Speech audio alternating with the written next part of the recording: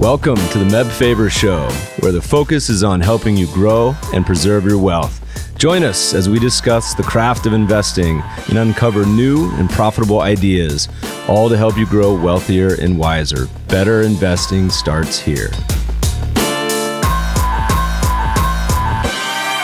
Meb Faber is the co-founder and chief investment officer at Cambria Investment Management. Due to industry regulations, he will not discuss any of Cambria's funds on this podcast. All opinions expressed by podcast participants are solely their own opinions and do not reflect the opinion of Cambria Investment Management or its affiliates. For more information, visit CambriaInvestments.com. This podcast is sponsored by the Soothe app. We all know how stressful investing in volatile markets can be. That's why I use Soothe. Soothe delivers 5-star certified massage therapists to your home, office, or hotel in as little as an hour. They bring everything you need for a relaxing spa experience without the hassle of traveling to a spa. Podcast listeners can enjoy $30 to their first Soothe massage with the promo code MEB. Just download the Soothe app and insert the code before booking. Happy relaxation. Welcome, podcast listeners. We are very excited today. By the time this podcast comes out, I will officially be 40. This is my last podcast in my 30s. So to celebrate, we thought we would have the great William Bernstein. Bill, welcome to the show. Glad to be here. Bill's chatting with us from Oregon. And for those who aren't familiar, Bill runs Efficient Frontier Advisors. This is an investment advisory firm, but also it started out as a practicing neurologist. Also has a PhD in chemistry. You know, I had a biotech background, but not that involved. Prolific writer. He's written about 100 books by now. But Bill, as we just get started before we dive into all the investments, for the listeners who might not be as familiar with you, maybe give us just a short background on your history and how you transitioned into the investing world. Okay, happy to. Just one fast detail I always like to get out there. I'm not the manager of Efficient Frontier Advisors. I'm the co-manager. I have a partner, a lovely lady by the name of Susan Sharon. The story of how I evolved from medicine into finance, as you might imagine, is kind of a shaggy dog story, which is, about 25, 30 years ago, I realized that I lived in a country that didn't have a functioning social welfare system, that I was responsible for my own retirement savings and my own retirement income in large part. And so I was going to have to invest on my own. And I approached it the way I thought anyone with scientific training would do, which is I read the peer-reviewed literature and the basic textbooks on the subject. And then I realized I was going to have to collect data and build models. And by the time I was done that process, which took a couple of years, I realized that I had acquired knowledge base and some mathematical tools that were of use to other small investors. And so I decided to write a book. And eventually the book got published. And when you publish finance books, reporters start calling on you and people start asking you to manage their money. And then I, segued into money management, and that got me segued into other fields as well.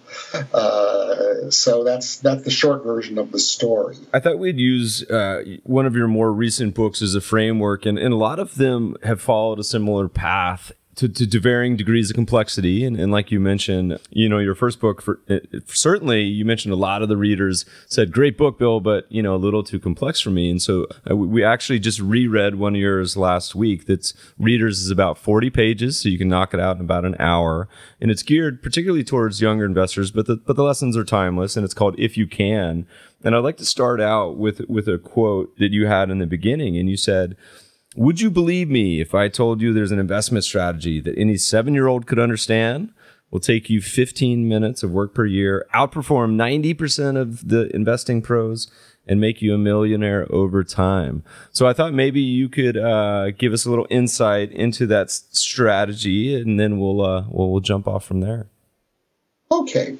Well, just to give you some background, the trick with making $1 million is to have a long period of time to do it over. And so the book was aimed at young savers. Our firm manages money for older, high net worth investors, and I thought it would be worthwhile for me to engage in an eleemosynary activity for younger people to enable them to get started. So I basically, make this book available pretty much for free. It's available as a free Acrobat download, and if you want it on your Kindle, you'll have to pay $1 because that's what Amazon makes me do.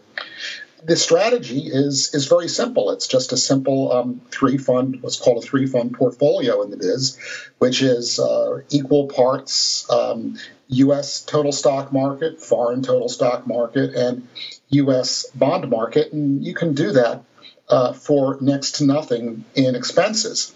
And if you have the discipline to simply put that into your 401k plan, apply that strategy to your 401k plan, then you can save 15% of your portfolio. You'll wind up at some point in the future with $1 million. Now, it won't be, you'll have to adjust that down for inflation. It won't be quite as good as it seems now. But, it'll be a solid start towards your retirement. And the title comes from the fact that it's very simple.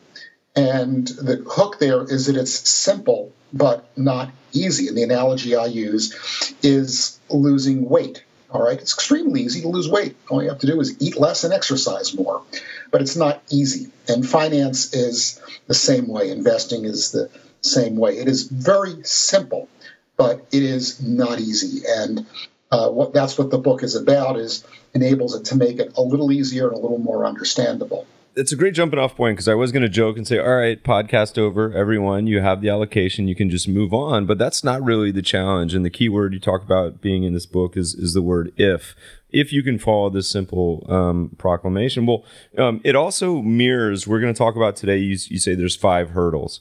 And it mirrors some of the other books where you talk about some similar, whether it's 4 to 5 hurdles, challenges. And also there's another phrase used, which I love, called the 5 horsemen of the personal finance apocalypse. But I figured we'll touch on all 5 here. And we'll begin with, from a physician's phrase, probably take your medicine, with the first one being, people spend way too much money. We just saw recent news today of an old Denver Broncos, Washington Redskins quarterback and all the trouble, running back Clinton Portis, and all the trouble he had, and got to the point of almost murdering his financial advisor. But we'll talk about it. So first, people spend way too much money. You wanna start there? That's half of the problem. I guess I'm going to reveal a little bit of my politics, which is that we also live in a society that doesn't pay people very much in a lot of lines of work.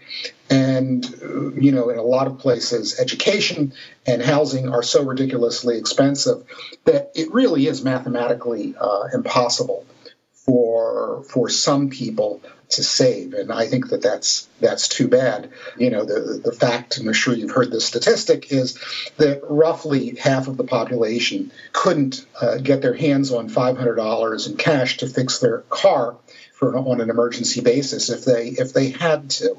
And so that's half the problem. The other half is more under your control, which is that we live in this very corrosive consumerist culture that tells you have to have the fanciest brand names in your shoes and in your phones and in your automobiles. And you have to live in a big house, and you have to, drive a Beamer.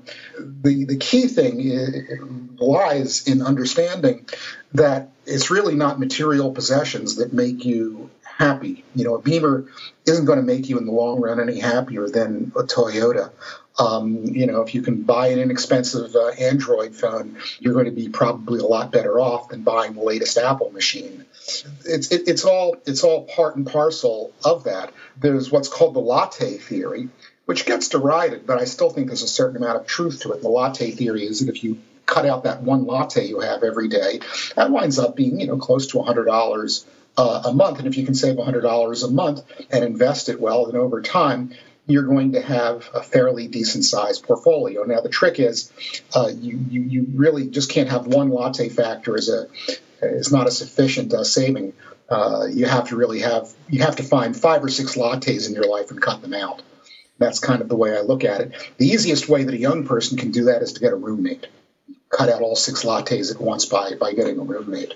One of the interesting parts of this podcast, we talk so much focus historically on investing and focusing on the investing side, but we've had a couple people on, in particular one was Elizabeth Dunn, who talked about, she had a great book called Happy Money, and talking about a lot of the ways that people, optimize on making money, but maybe not think as much about spending. And if they're really more thoughtful about the way they spend it, they could do a much better job of saving as well as spending on the things, like say experiences versus things. And there's 2 quotes from your books that I love, particularly you were fondly speaking about your parents. And one where you said your dad had made a quote where you say your neighbors owned a lot, but didn't have a lot. And then a follow-up one I loved when you asked your parents, you said, "Are we rich?" And they said, "Your mother and I are comfortably well-to-do. You don't have a dime," which I thought was really funny. But your prescription was, you said, first of all, when you're thinking about your own personal finance, is to get out of debt. And maybe talk quickly about that, and then we'll start to move on to the next hurdle. Well, I'm no expert in personal finance. Our firm, for example, doesn't do financial planning. We just do investment management. But, it's fairly obvious that if you do have debt, you should consolidate it into at the lowest interest rate you can. So for God's sakes, get rid of your credit card debt. Your educational loans probably have a much lower interest rate. You can get rid of that later if you can. And then finally, the last debt you should get rid of is your mortgage, because if you have one, because after all, that's got the lowest interest rate. So the cool part about this book, and Jeff and I have talked a lot about this, and the need for financial education, and how it's a shame that most high schools don't teach personal finance, is that in this book, Bill ends each of the 5 chapters with a homework or book recommendation. So you're supposed to read the book through, and then you go back and then you read these fallen readings. And so his recommendation for this chapter was The Millionaire Next Door by William Danko. But this will transition into this concept of, to really succeed as an investor, you also need to understand some just finance basics. I think it's probably saying a lot, where like so many of the people that we talk to, even professionals don't have a grounding. And so maybe you could talk a little bit about, just gloss over the kind of the basics of stocks and bonds, but more importantly, you talk about the Gordon equation and kind of giving some idea of what, you think some of the basics are and why that's important. Well, yeah, I mean, the most important thing that you should have is some understanding of what you can actually expect from stocks and bonds. Stocks have to have higher returns than bonds. They must, over the very long term, simply because they're so much riskier than bonds. And, one of the things that comes up very frequently is people will say, well, I'll take out a mortgage because I can borrow that money at 3.5% or 4%, and I can make a lot more money on my portfolio. Well, yes, you can, but you are taking a heck of a lot more risk when you do that. And it's much smarter if you've got a mixed portfolio of stocks and bonds and you've got a mortgage to just pay off the mortgage with the bonds in the portfolio. And then you've basically accomplished the same thing at a much lower cost. So that's the first thing to understand is just how risky stocks are. You can easily, in the very short term, lose half of your money over a period of a year or a year and a half, has happened in between 2007 and 2009. And history teaches that there are even worse scenarios than that. So the money that you're going to invest in stocks is money that you shouldn't need for at least 15 years, 10, 15 years at the very minimum. So that's the first thing you really need to understand is the connection between risk and return. Anytime anybody tells you that they can give you high returns at no risk, that's a fairly surefire sign of fraud. Let's talk a little bit about expectations, and I think this is super useful. I've been giving a couple speeches lately where we cite a couple, State Street and then Financial Times. I mean, there's 3 or 4 of these studies where they poll individuals as well as institutions in the U.S. and then around the world, and they ask them what their expected returns for their portfolio as well as stocks are, and almost always without really much spread, the number comes in around 10%. I thought it might be useful for you to just kind of talk a little bit about expectations, maybe talk about your simple equation that you use for equity returns, and then how this balanced portfolio might perform, because I think it'd be useful for people to hear it from the doctor on what a more reasonable expectation may be. Yeah, you primed me with that 5 minutes ago, and I didn't bite. I wandered off. Sorry, I did that. Yeah, I mean, stocks. Well, first of all, the return on a bond is very simple. The expected return on a high-grade bond is simply its coupon. So, the long Treasury is yielding less than 3%. The 5-year Treasury is yielding less than 2%. That's what you can expect. And that's, even that 2% is not probably much more than the short-term rate of inflation. I think inflation is probably on the long term going to be higher, since that's what it's been historically. Stocks are only a little more complicated, and there are many different ways at arriving at the Gordon equation. It makes it sound complicated. The Gordon equation isn't complicated. It simply says that the expected return on stocks is the dividend yield, which is 2%, plus the long-term dividend growth rate, which is probably around 5%. But in this low inflation background, your environment, maybe it's closer to 4%. So you add 4% to 2%, and you get an expected 6% return.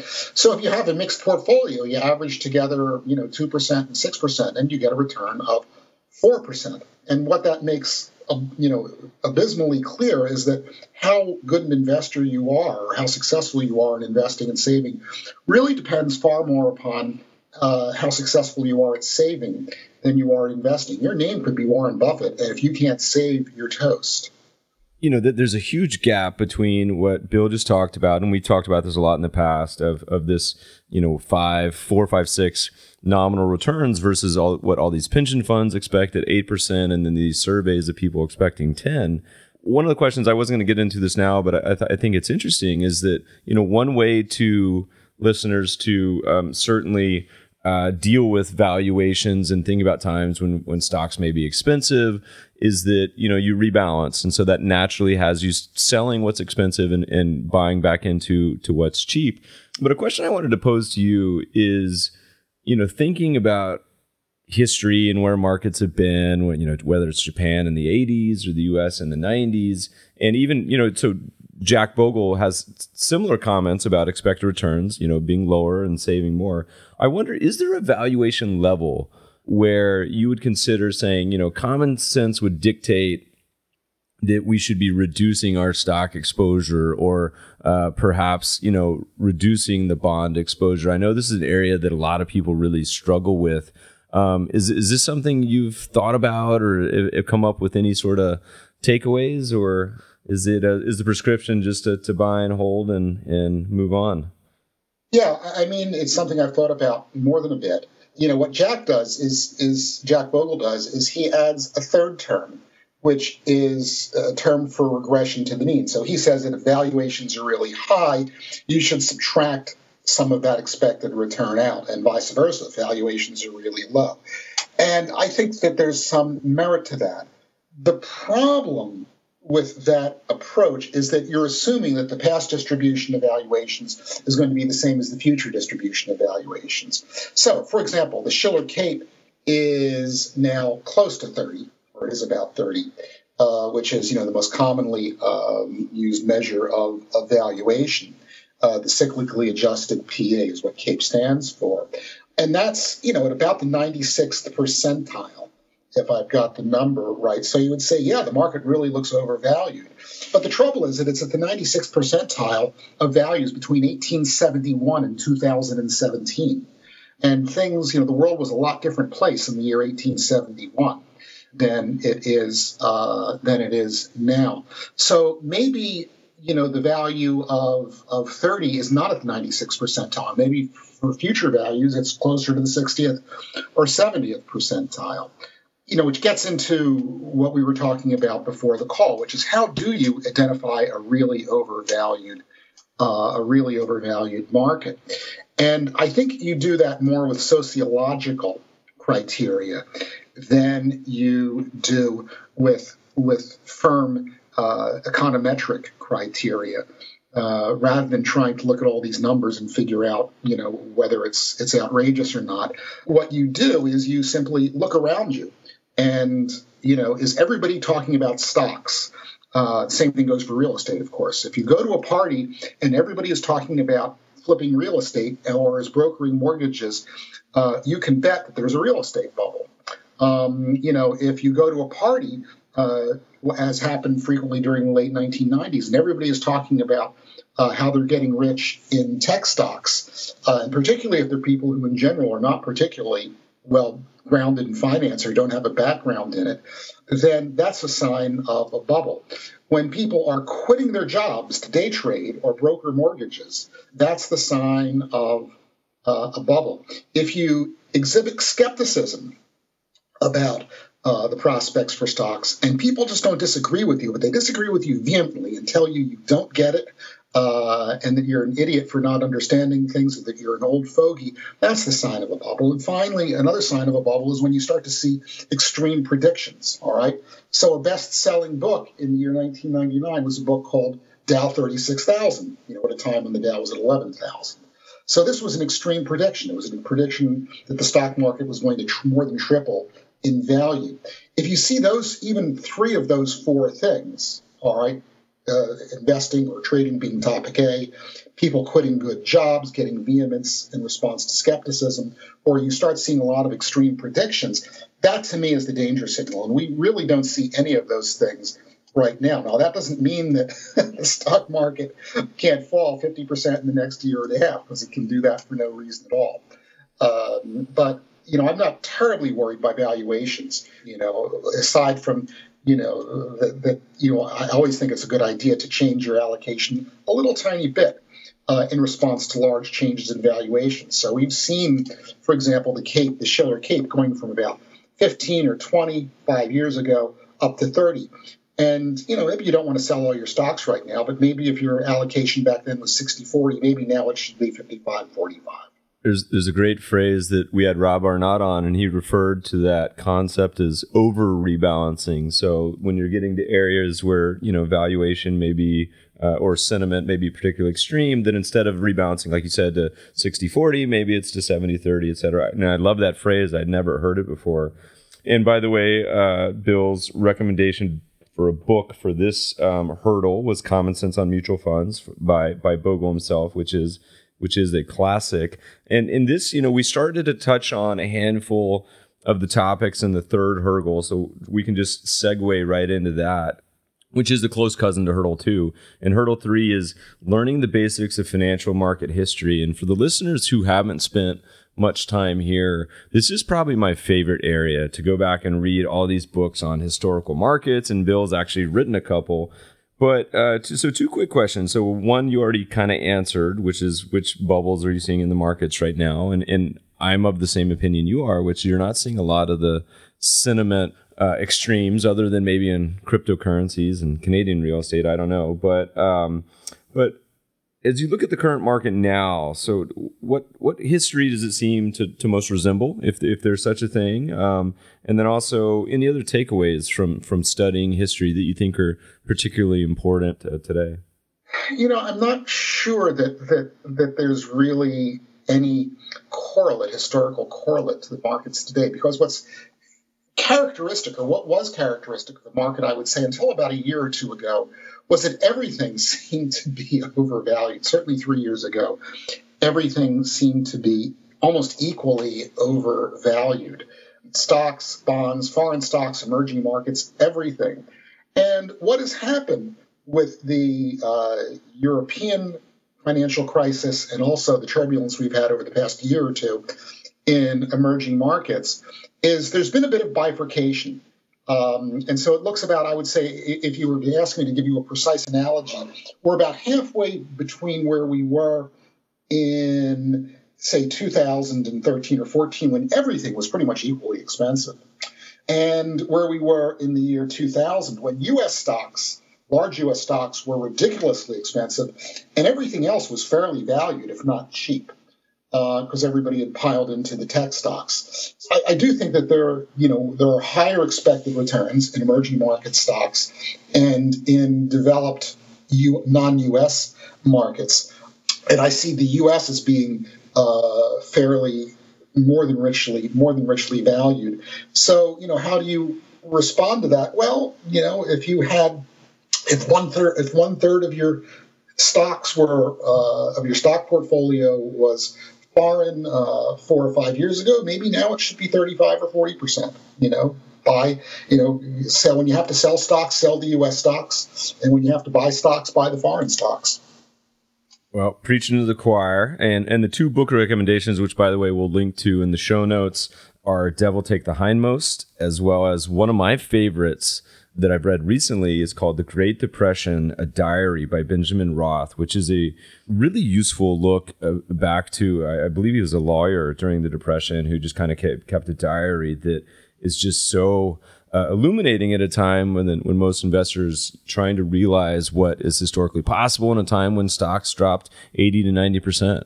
And so thinking that however maybe remote that is a possibility. And I'm going to add my favorite, by the way, for this chapter, which would be Triumph of the Optimists, which is written by a handful of British professors. So let me interject a couple of comments. You threw me some red meat, and I can't help but pick up on them. The Roth book is a fabulous book, and there's a wonderful section in there that I love to quote, where people understood. It's quite clear from his diary, that people understood that stocks and bonds were cheap. Okay, and everybody knew most everybody knew they were going to make high returns, but no one had any money. And there's a wonderful correlate of that, a quote from Benjamin Graham, and I can't remember whether it's from Intelligent Investor or Security Analysis. I think it's from the Intelligent Investor, in which he said that the people with the cash didn't have the enterprise, and people with the enterprise didn't have the cash. And what he meant by the word enterprise was moxie, was guts, plunging, putting money into the market. So the ones who had already plunged into the market, the plungers, the ones with the enterprise, had no money left. Whereas the ones who didn't have any enterprise and who weren't ever going to buy stocks, those were the ones with the cash. The other thing about Triumph of the Optimists is, Elroy Dimpson and Staunton and Marsh, they're wonderful guys, and it's a wonderful book, but it costs $150. And you can get pretty much the same thing, as well as a lot of additional research from a series of free yearbooks that they put out with Credit Suisse. So just put in, Triumph of the Optimists, Credit Suisse, Elroy Dimpson into your search engine, and you'll come up with about 9 or 10 now white papers that are free and basically contain everything in Triumph of the Optimists, plus a lot more. That's my number one read of the year every time it comes out, and it's definitely not for the beginner reader, but there's so much in there. That's like a Masters of Investing right there. Well, so coming to the next one, which is Hurdle 4, it's particularly interesting to me. We got I got a former biotech engineer here, and then also a doctor, and this one is the hurdle is know thyself, and basically overcoming the biggest enemy, which is yourself when implementing your portfolio. So why is it so hard? And is there any sort of hacks you have that you think are useful for investors to becoming, not their own worst enemy? And is it something that investors can do to grow that muscle of becoming, not a detriment to their portfolio? Or is it something they just have to learn the lessons the hard way? What's your thoughts here? I'm afraid that the answer is your last answer, which is you just have to learn the hard way. One of the things I'm fond of saying is that the most profitable purchases I've made in my life of securities were made at a time when I felt like I was about to throw up. The more comfortable you are buying something, in general, the worse an investment it's going to be. If you feel sick at your stomach when you're buying something because it's been doing so poorly and you just see decreasing in price every day, that in the long term is generally going to wind up to be in good investment. A lot of the Kahneman Tversky stuff is also extremely valuable, and particularly to realize just how overconfident people can be. And knowing yourself is really hard, because we as human beings have this tendency towards self-affirmation. We always want to feel good about ourselves. So we become overconfident. And there's the old chestnut about 90% of drivers thinking they're better than average. But there's something else that I think is even more important than that, and that's called the Dunning-Kruger effect, which basically says that there's an inverse correlation between competence and self-evaluated competence. So the people who tend to be the best at something tend to be consumed by self-doubt, whereas the people who are absolutely incompetent turn out to be very, very self-confident. They think they're really doing very well, and the reasons for that are very, very complex. But you see it in a number of fields. You certainly see it in medicine. The best doctors tend to be consumed by self-doubt. The real quacks turn to be supremely self-confident, and it's the same way in investing as well. So if you think you're a really good investor, that is a danger sign. And it's interesting because I certainly have most of these behavioral biases. I'm overconfident. I take too much risk, which is one of the main reasons I became a quant. But it was also just like you described, is I went through that experience after losing a bunch of money and blowing up my account and doing all the dumb stuff. And it's kind of like, telling an investor, hey, here's what it's going to feel like to lose 50% or whatever your portfolio. The analogy being it's like explaining sex to a virgin, where it's really hard to try to tell people what the real physical pain of losing money is like until they're eating, mustard sandwiches for a year. Is there one behavioral bias or that you think is the most destructive that is the one you see the most from investors? Yeah, it's overestimating your risk tolerance. It's just exactly what you described. There's that wonderful phrase, the paraphrase, you just paraphrase, which comes from Fred Schwed, Where Are the Customer's Yachts? And I can't do the quote word for word, but I can get close, which is that no picture that I can draw or no words that I can write down can describe what it feels like to lose a real chunk of money that you used to own.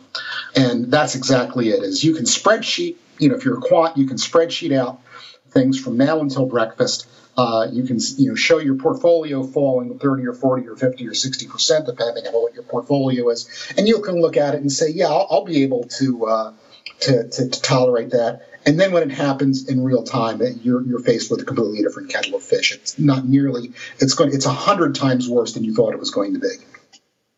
There's a quote that I'm going to read from Bill that I've certainly used many times, and I'll summarize it real quick. It says, he was talking about 2008 crisis, and he said, a lot of people won the game before the crisis happened. They'd saved enough for retirement, but continued to take risks by investing in equities.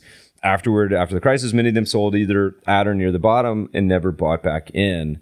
And those people have irretrievably damaged themselves. I began to understand this point 10, 15 years ago, but now I'm convinced. When you've won the game, why keep playing it? How risky stocks are to give an investor depends on which part of the life cycle he or she is in. For a younger investor, stocks aren't as risky as they seem. For the middle age, they're pretty risky. And for a retired person, they can be nuclear level toxic. And so I think this is a really useful description of portfolio construction, and we often tell people, to err on the side of less risk than more. And I don't even really have a question there. I just wanted to read your wonderful quote, but I think it's a really useful illustration. Yeah, people overinterpret that by that passage you just read is saying that old people or older people shouldn't own stocks. And that's really not what I'm saying. What I'm saying is the money that you need to retire on, the money that you need to subsist safely on during your retirement should be very conservatively invested. Now, if you've got 3 or 4 times that amount of money, you can invest the surplus in stocks if you can tolerate it, because it's really not your money, okay? That money is going to somebody else. It's going to go to your heirs or your charities, or if you're patriotic enough, it's going to go to Uncle Sam. And you illustrate a pretty important point with a lot of the online risk tolerance questionnaires. Is they automatically assume, and not too terribly so, that young people should be having most of their allocation in stocks, and older people most in bonds. And generally that's probably a good rule of thumb, but in many cases there's the opposite could be true. The book recommendation for this section, for this hurdle, was Your Money in Your Brain by Jason Zweig. A lot of great behavioral research books out there. This is certainly one of the best. So if you've, all right, so you got the equation for the portfolio, you learn to pay down your debt, not spend too much money or saving, you do a little bit of understanding finance and history. The fifth hurdle coming to is kind of the implementation. And one of the big things you say is avoid the monsters, which is really the predatory financial pros. And you said this in a very nice way. You said you were in fact locked in a financial life and death struggle with the investment industry. Losing that battle puts you at increased risk of running short of assets far sooner than you like. What's your comments and recommendations here? Well, it's funny. I mean, this came home to me today. I was setting up just a online banking account with a large financial institution that also has a brokerage arm, and I was on hold for a few minutes. It wasn't too bad, but the hold soundtrack was financial commentary, and it's all what you and I would call financial pornography. That was a term that was invented by trying to remember the name. She wrote it in an article in the Columbia Journal. Jane Bryant Quinn. It's her phrase. And so it's all about where this particular company thinks that interest rates are going to go and where the economy is going to go and what stocks you should buy and what stocks you should sell. And it's snake oil. And the large full-service brokerage houses and financial service institutions want to convince you that they know how to pick stocks and they know how to time the market and they can interpret what's happening in real time in the economy and how it affects your portfolio, which it's an impossibility. Anyone who knows anything about finance knows you can't do that because of market efficiency. And you need to stay away from these people. Just stay away from them. Don't listen to them. Don't give them your money to invest. You should invest only in vehicles that are passive and that have the lowest possible fees. And of course, you and I are both very fond of the Vanguard group, but there are other places where you can invest just as cheaply as well. And so here's kind of the challenge for a lot of people, right? Is they say avoid a lot of the predators, and there's a lot of good ones out there. So one, for a lot of people, it's how to find them. But two, some people say, look, I can do it on my own. I've conquered all these roadblocks, but I've read in a few places where your estimates of people that could probably do it on their own, like I've seen some places where you say it's as low as 1%. And so for what there becomes this challenge for people that either they think they can do it on their own and they can't because they fall prey to all the other hurdles. What's kind of your recommendation for most of the individuals that would be listening to this podcast? Is it to pair up with an advisor? Is it to really try to do it on their own? What's your best takeaways? The best way to do it is simply to make it as simple and as automatic as possible. Now, I have, the 3-fund portfolio that I recommend, but if you have this option, even better than that is a good life cycle fund, a target retirement fund. So, if you have one of those funds that has very low expenses, Vanguard, if you're lucky enough to have the Vanguard target retirement funds, or even better, if you're a federal employee and you have access to the TSP life cycle funds, just, put your 15% of your salary, 20% of your salary into that every month. And don't ever look at your brokerage statement. Don't ever look at your financial statement. That's the way to do it.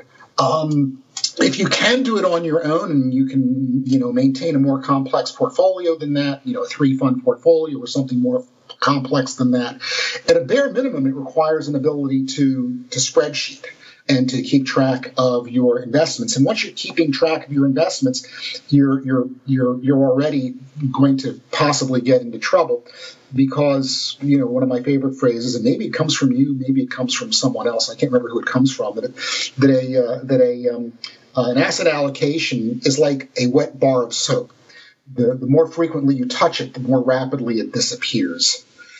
And so, yeah, you can do it yourself, but it's difficult. And I think the 1% estimate is probably about right.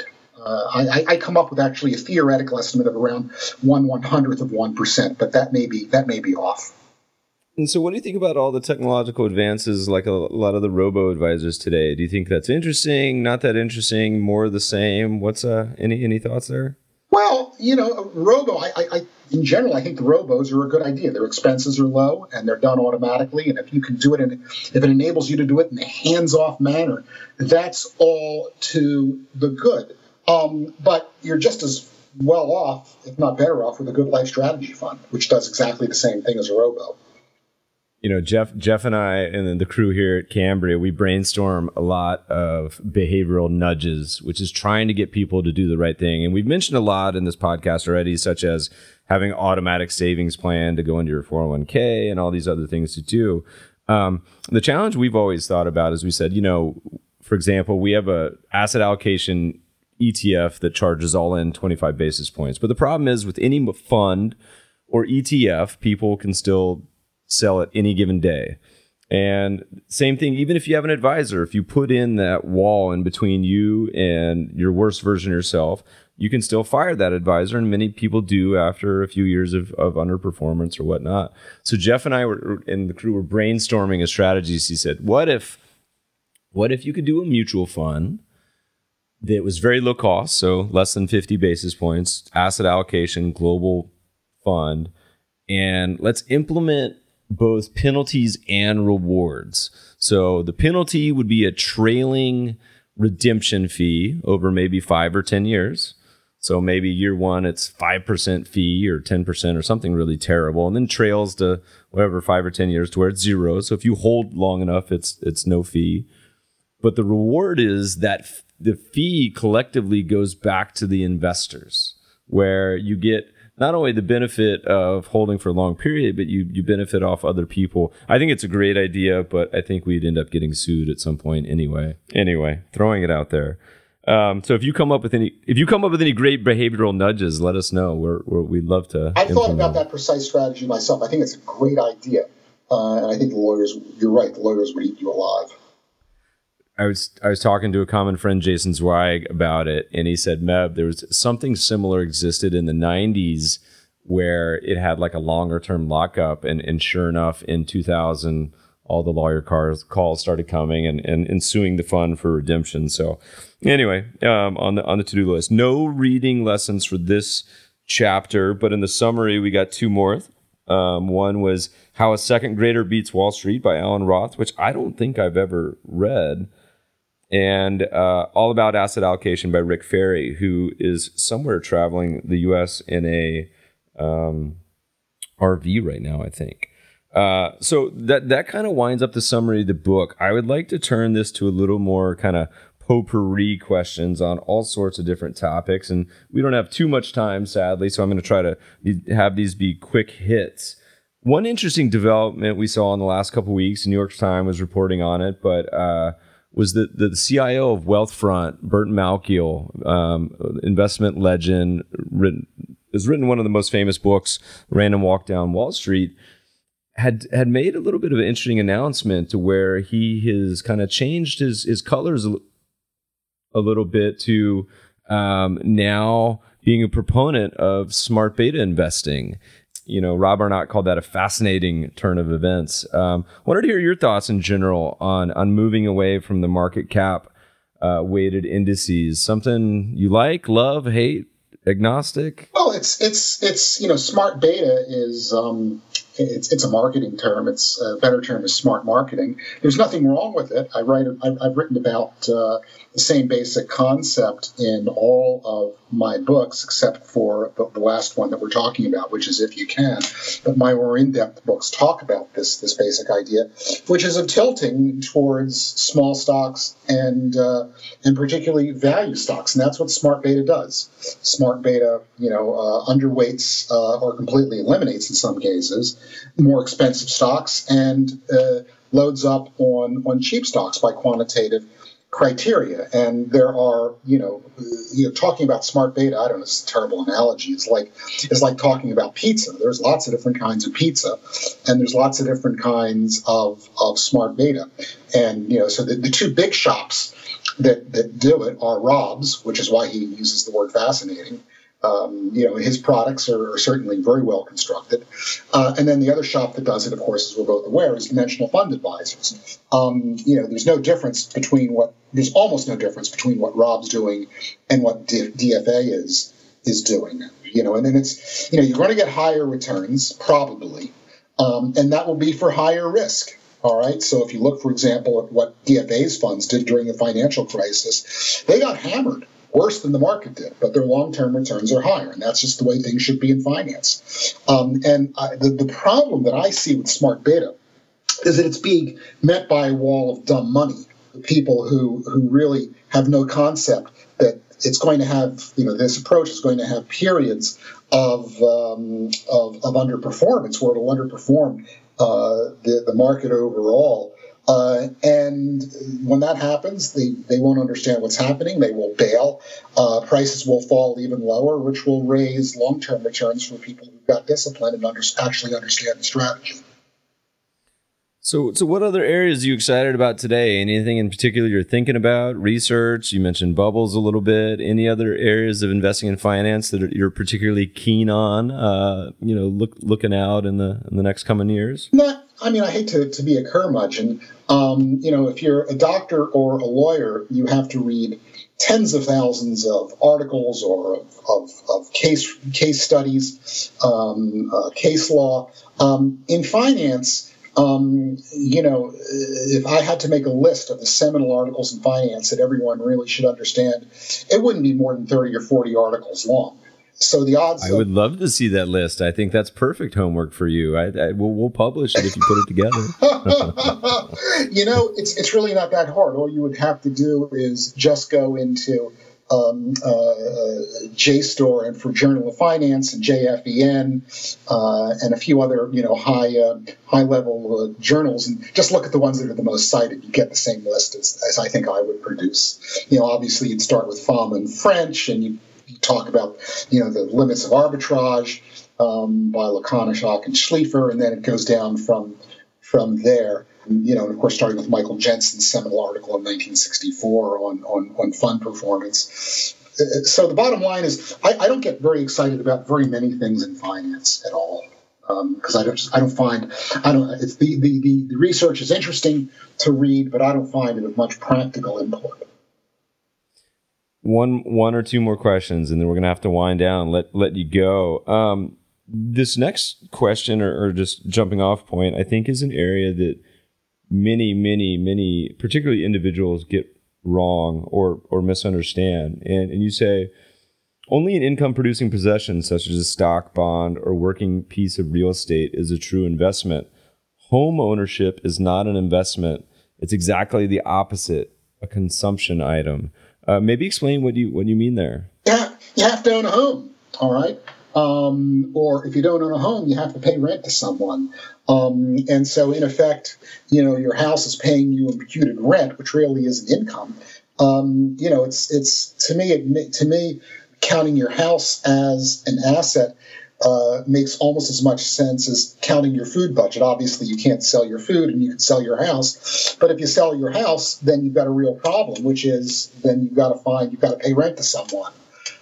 So and a house, in general, of course there are exceptions, and there have been exceptions, which are some of the richer real estate markets. But on average, a house is a terrible investment because its real value doesn't increase by much more than about 1% per year after inflation, and you've got expenses, you have maintenance, you have upkeep, you have taxes to pay. So it's really not a great investment. It's an expense, and the less you can spend on your house, probably the better off you are. I think that's something that almost always surprises most of the individual investors I talk to. Two more quick ones, and we're going to let you go. Cryptocurrencies, Bitcoin. Any feelings? Any thoughts? Rat poison, like Charlie Munger says, or a major new innovation? Well, it's both. From the point of view of an asset class, sure, it's rat poison. But I think it's interesting as a financial technology, which, the whole blockchain concept may change the entire nature of how our financial system works. But that doesn't mean it's a good investment. It's the same thing. You can. The analogy I guess I would use would be the internet companies of the 90s. The internet really did change the way we live. It really did change everything. But on average, you didn't make any money by investing in these companies. one more question, and this is the one that we ask everyone on the podcast in 2017, which is, and you can take a minute to think about it if you want. Looking back over your career, and this could be good, bad, money losing, money winning, whatever. What is your most memorable investment or trade? Oh, well, I was hoping you were going to ask me what's the biggest mistake that I made. It's what I did. Hey, that's the same one. Yeah. For me, it's the same exact one. Yeah. By the way. I mean, I've made all the when I was much younger, I did all the stupid things that young, stupid professionals do, which is I dabbled in futures and I picked individual stocks and mutual funds, and that turned out about as well as you might expect those things to turn out. But the biggest mistake that I made easily was not understanding, and I only understood this well the past 5 years, is the difference is how the risk of stocks varies over life cycles. So I should have been much more aggressive in my stock purchases and my allocation when I was a much younger man. And that's easily the biggest mistake I made, because I didn't understand that stocks, to someone who's saving a lot of money and whose investment capital is dwarfed by their human capital, which was the situation when I was in my 20s and 30s and even early 50s. Stocks aren't all that risky, and I should have been much more aggressive.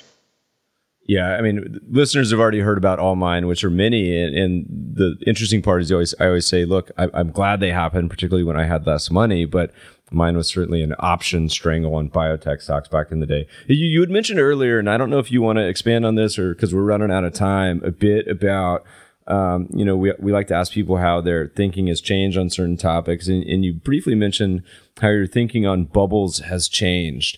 And why theorists are so confused by them. Is that something you want to chat for a minute about, or we gotta let you go? Well, I think I pretty well covered it, which is that I think that when you talk about bubbles, the analogy I like to use, I didn't talk about this, but it's a wonderful analogy, is the way Justice Potter Stewart thought about pornography. Okay, which was he has this long opinion in Jacobellis, Ohio, and the thing that everyone remembers is the tagline, which is "I know it when I see it." Okay, but the sentence or two that comes before that is "I really don't know how to describe it or define it."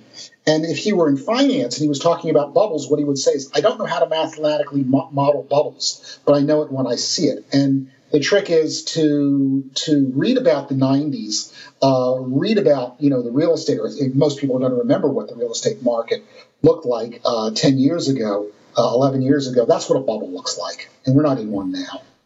Yeah, I mean, and there are some kind of soft quantitative resources. We mentioned some of the sentiment surveys by Intelligence Investing and American Association of Individual Investors. And our favorite example is the AAI study, which goes back to the 80s. The single most bullish month people were on stocks was in January of 2000, and the single most bearish month they were was in March of 2009. So there's some sort of quantitative guidepost we can use, but I have the all-time secret weapon, which is my mother, and she gets it right. Exactly 180 degrees wrong on almost every major bubble top, peak, and bottom. But she's been very quiet lately. She hasn't said much. She hasn't even brought up Bitcoin. So it's a kind of a calm market for her. Yeah, that's a really useful thing to do. And I think this is a dirty secret that all finance professionals have, is we all have certain people and their friends or acquaintances, they're very often relatives, who we listen to very carefully because they're always wrong. Although the problem is my mom is the number one podcast listener, so I may have tainted the pool by mentioning it. So she may be biased now. But Bill, this has been a blast. I mean, we may have to get you back on in a year from now to do the super wonky version of this podcast with like the really deep academic dive. But if people want to follow you, where's the best place they can find more information? Go to my website, efficientfrontier.com. But I have to tell you, that site is more of a mausoleum than anything else. I mean, I almost never post on it anymore. In fact, I think the last time I posted on it was 2 years. I spend most of my time reading and writing about things that aren't directly related to finance anymore. And I have this other career as a nonfiction writer, which I spend most of my time on. I can't say I'm getting bored with finance. I always find it fascinating, but I'm not writing about it nearly as much as I used to. Have you read anything particularly wonderful lately, or anything that's really stuck out for our summer reading list? Oh dear, not in terms of investing. No, anything. Yeah, we're done with investing now. There's two books. The one is the book that I recommend to every single person I run into, which is Tetlock's Expert Political Judgment. He's got a newer one on super forecasting, but the Expert Political Judgment will revolutionize the way you look at forecasting and the world, and of people who forecast, and particularly of pundits. It's a marvelous book. And then the other book was a book written by Walter Scheidel called The Great Leveler, which is about the fundamental nature of economic inequality of capitalism. And it's a very depressing book. But if you want to understand what's happening in the country politically, that's a book you should read. Excellent. I've read Tetlock's more recent one, but haven't read either of these books. So we'll toss them up on the show notes. They're not. By the way, they are not cotton candy. They are not beach reads. They're serious books. The book that I've given more than anything other than our own books is a behavioral psychology book, and the title is a little misleading because it's about evolution and in biology. Have you read Olivia Judson's Dr. Tatiana's Sex Advice to All Creation? No. What a wonderful title. Bill, I'm going to send it to you as a thank you for coming on the podcast. This is my single favorite book. She's actually coming out with a new book later this year, I think, because we're trying our best to get her on the podcast. But it's this wonderful deep dive into all sorts of different species on the planet and how they've kind of evolved all these crazy traits to each other. And it really was one of the first books for me that, gave you a step back and kind of made you think of why you spend all the time doing what you do all day may not necessarily be, it may be stuck in your genes somewhere. Really fun book. Readers, it's well worth the time. Bill, it's been awesome. I've had a blast. Thanks for taking the time today. Me too. You'd have a good one. Listeners, we always welcome feedback and questions for the mailbag at feedback@themebfabershow.com. We'll post a lot of show notes, links to Bill's books, his website, everything else at mebfaber.com/podcasts. You can always subscribe to the show on iTunes. And if you're enjoying the show, please leave us a review. Thanks for listening, friends, and good investing. Today's podcast is sponsored by the ride-sharing app Lyft. While I only live about 2 miles from work, my favorite means of getting around traffic-clogged Los Angeles is to use the various ride-sharing apps, and Lyft is my favorite. Today, if you go to lyft.com/invite/Meb, you get a free $50 credit to your first rides. Again, that's lyft.com/invite/Meb.